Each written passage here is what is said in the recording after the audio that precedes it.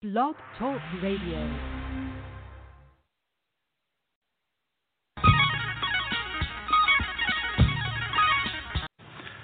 Also want to speak to a point from our friends in Washington.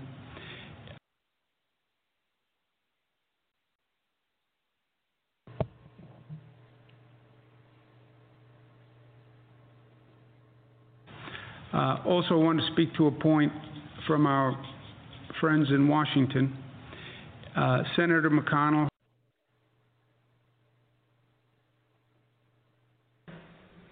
Some people are really fucking stupid. Did you ever notice that? How many really stupid people you run into during the day?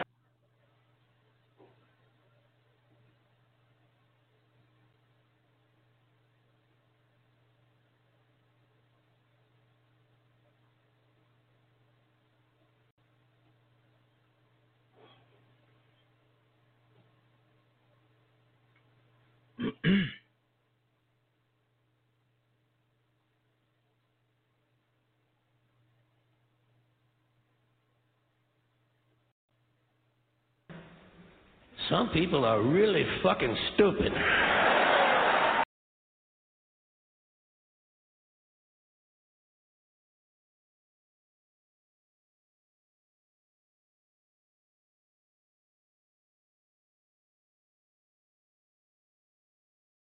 All right, thanks everybody. The George Wilder Jr. Show is having some kind of a difficulty. We're going to straighten it out in a minute, but I'm just so glad we are able to make it on. And this is a holiday for some people. And happy holiday for July. And we're having all kinds of problems. We'll be right back as we try to figure it out.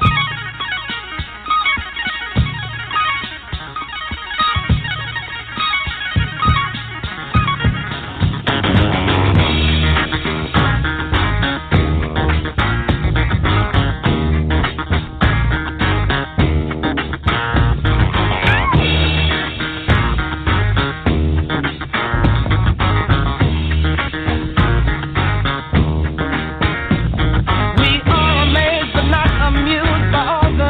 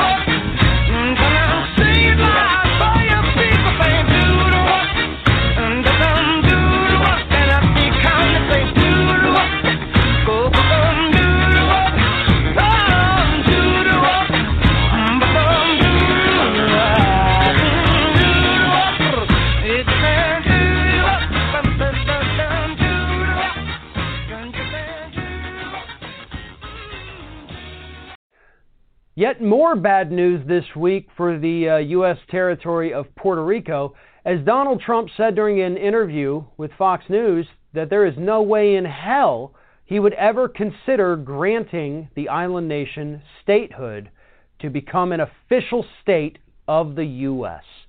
And the reason is because Donald Trump is such a petty little snowflake that he doesn't want to even consider giving them statehood, because there's people on the island, like San Juan Mayor Carmen Cruz, who aren't nice to him, who are mean to him. That is the actual reason that Donald Trump gave as to why he would not even consider giving Puerto Rico statehood, something that folks on the island have been trying to get for decades now. Because they have all the burdens of being a U.S. citizen. They have to pay taxes. They have to do all that stuff. They just don't get any of the benefits, right? They don't have a representative, or at least not a representative that has a vote. So nobody's out there looking out for their best interest, but they must adhere to all of the laws and regulations of the United States.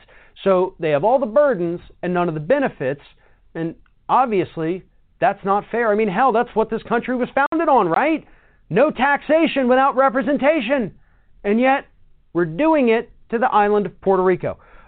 Here's Donald Trump's exact quote. With the mayor of San Juan as bad as she is and as incompetent as she is, Puerto Rico shouldn't be talking about statehood until they get some people that really know what they're doing. Something they talk about. With people like that involved in Puerto Rico, I would be an absolute no. So Donald Trump, the snowflake president, actually wouldn't even consider it because Carmen Cruz has been very critical of the Trump administration, and rightfully so, because of their disgusting and deliberately heartless response to Hurricane Maria. I mean, for this man to go out there and continue to attack this woman a week after he denied the official death toll on the island from the hurricane is absolutely disgusting.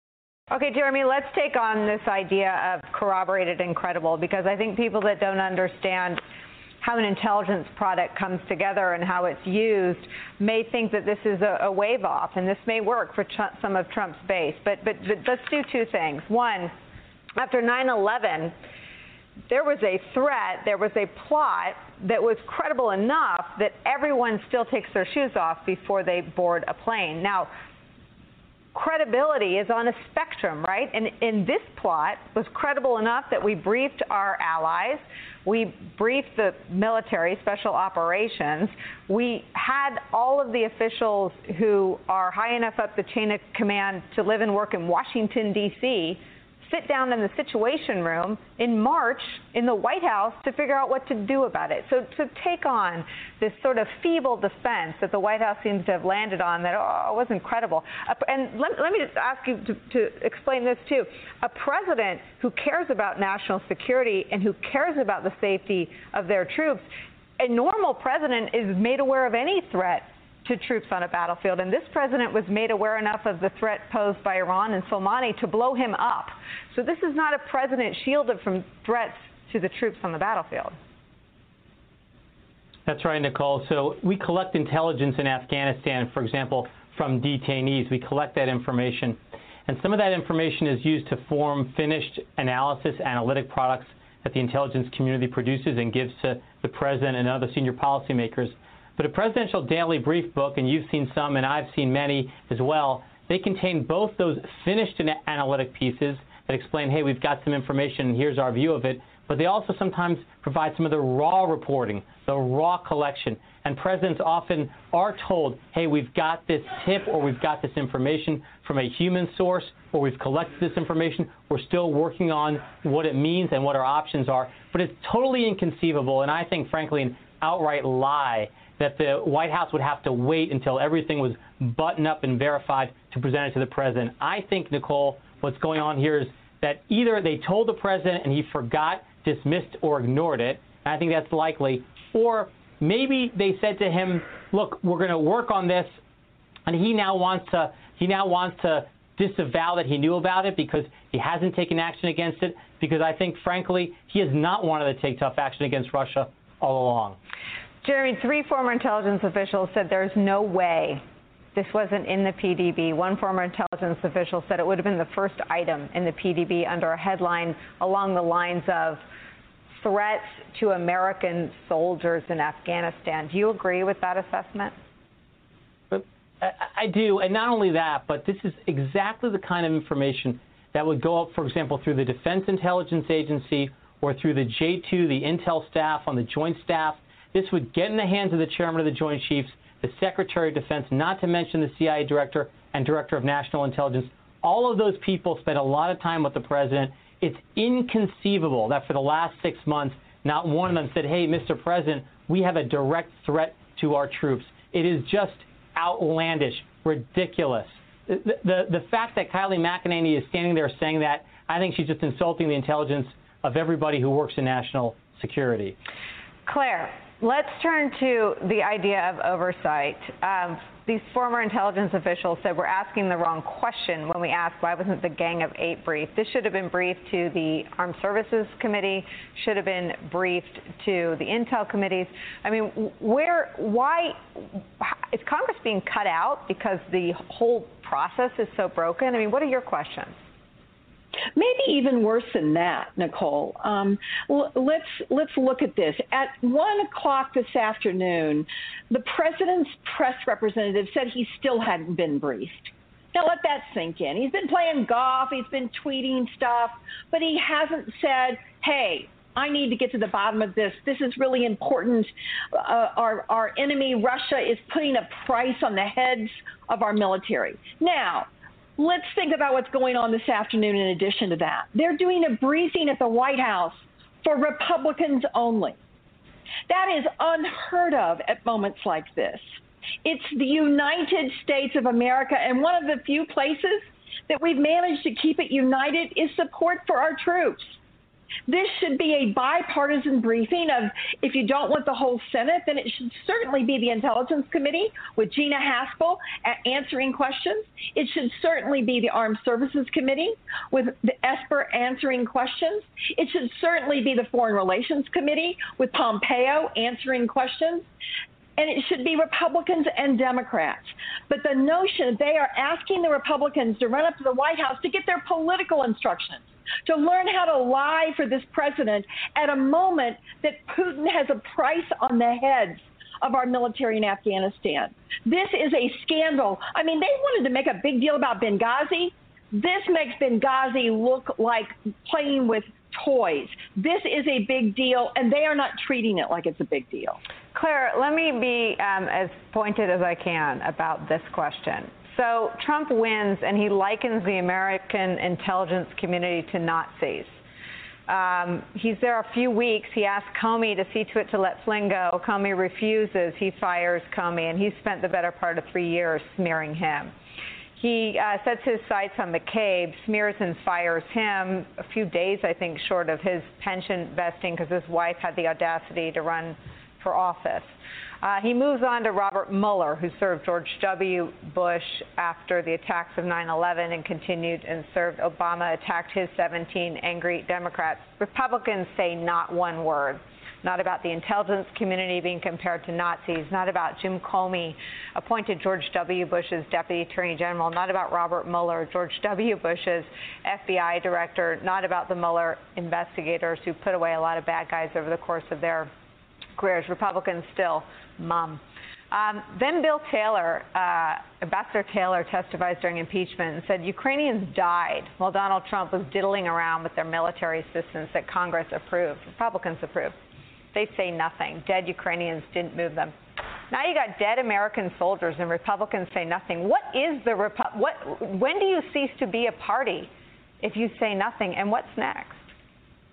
Well, and don't forget that Trump stood up next to Putin in Helsinki and said, I believe him instead of my own intelligence community. I think he's telling the truth, Putin, instead of the men and women. By the way, the majority of the people who serve in the Intelligence Committee are veterans. So here's what's happened here. This is a repeat of Ukraine. There is someone in the intelligence community that is so upset about this that knows what's going on that has leaked this, because they are so worried about our troops and realize this president doesn't care. He cares more about a stupid tweet than he cares about the lives of Americans risking their lives for us in Afghanistan against the Taliban. So, I mean, this is really what's going on here. This is a repeat. Now, Vindman, you know, we saw what happened to Vindman when he did his patriotic duty. The question is, will they now ferret out who this patriot is? Will this patriot come forward, and will they do the same thing to him or her?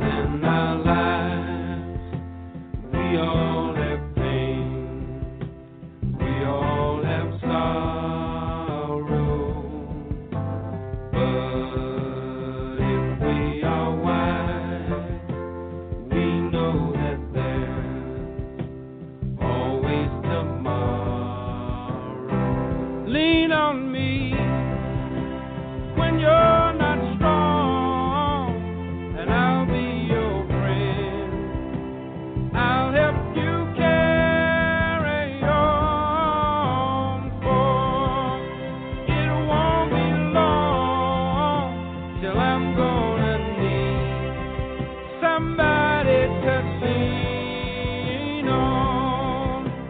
Please swallow your pride if I have faith. You need to borrow, for no one can fill those of your needs that you won't let show. You just call on me, brother, when you need a hand. We all need somebody to lean on. I just might have a problem that you'll understand. We all need somebody to lean on. Lean on me when you're not strong, and I'll be your friend. I'll help you carry on, for it won't be long till I'm gonna need somebody to lean on. You just call on me, brother, when you need a hand. We all need somebody to lean on. I just might have a problem that you'll understand. We all need somebody to lean on. If there is a load you have to bear that you can't carry, I'm right up the road. I'll share your load if you just call me. Call me if you need a friend. Call me, if you need a friend. If you ever need a friend, call me. Call me. Call me. Call me. Call me. Call me. If you need a friend, call me. Call me. Call me. Call me. Call me. Call me.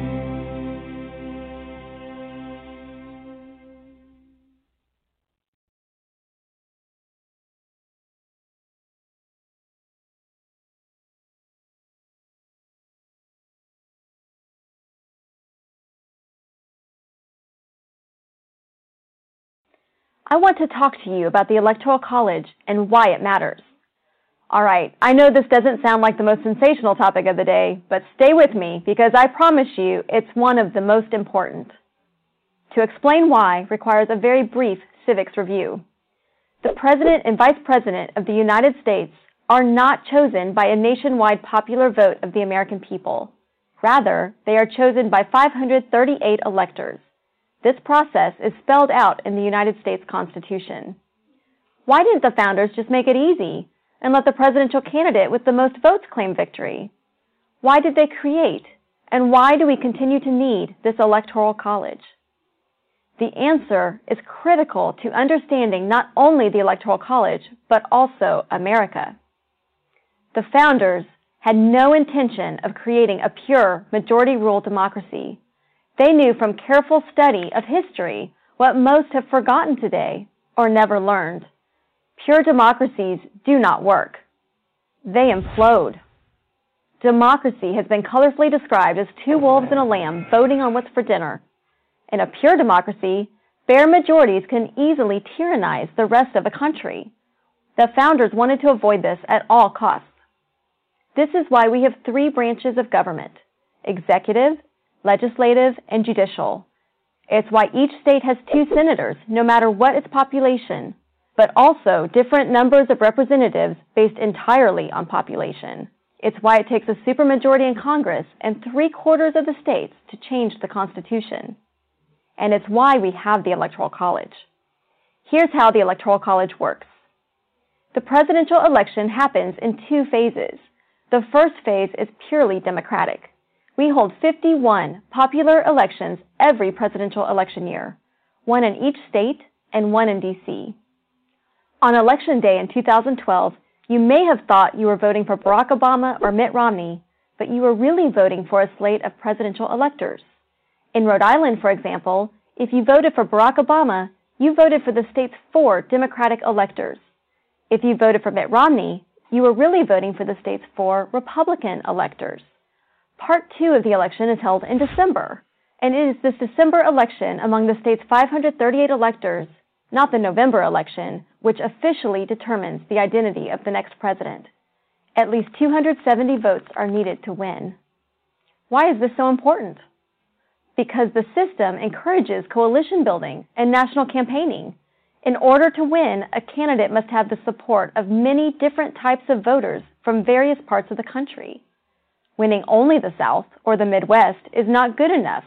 You cannot win 270 electoral votes if only one part of the country is supporting you. But if winning were only about getting the most votes, a candidate might concentrate all of his efforts in the biggest cities or the biggest states.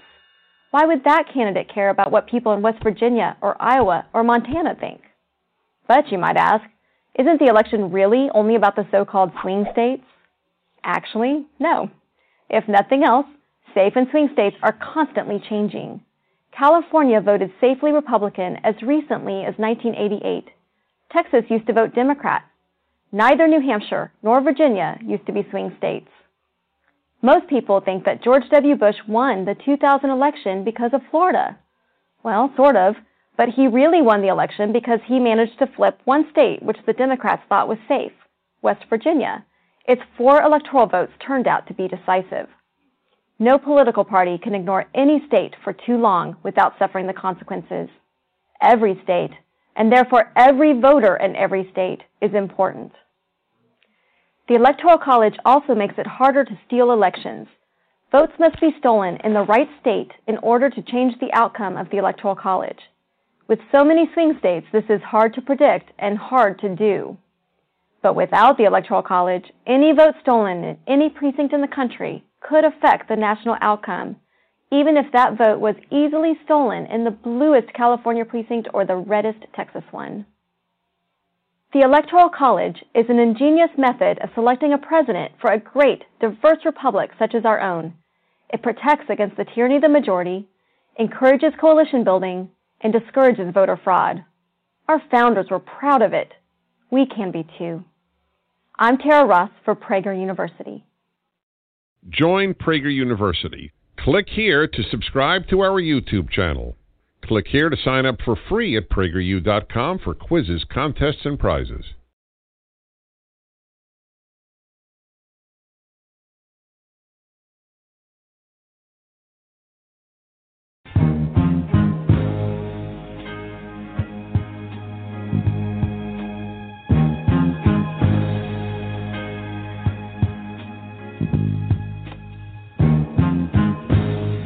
Heaven help the child who never had a home.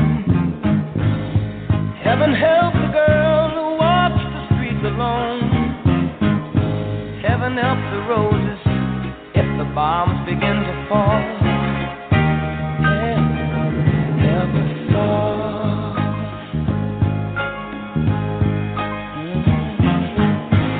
Heaven help the black man if he struggles one more day. Heaven help the white man if he turns back away. Heaven help the man who kicks the man who has to crawl. Heaven help us all. Heaven help us all. Heaven help us all. Help us all. Heaven help us, Lord, hear our call. When we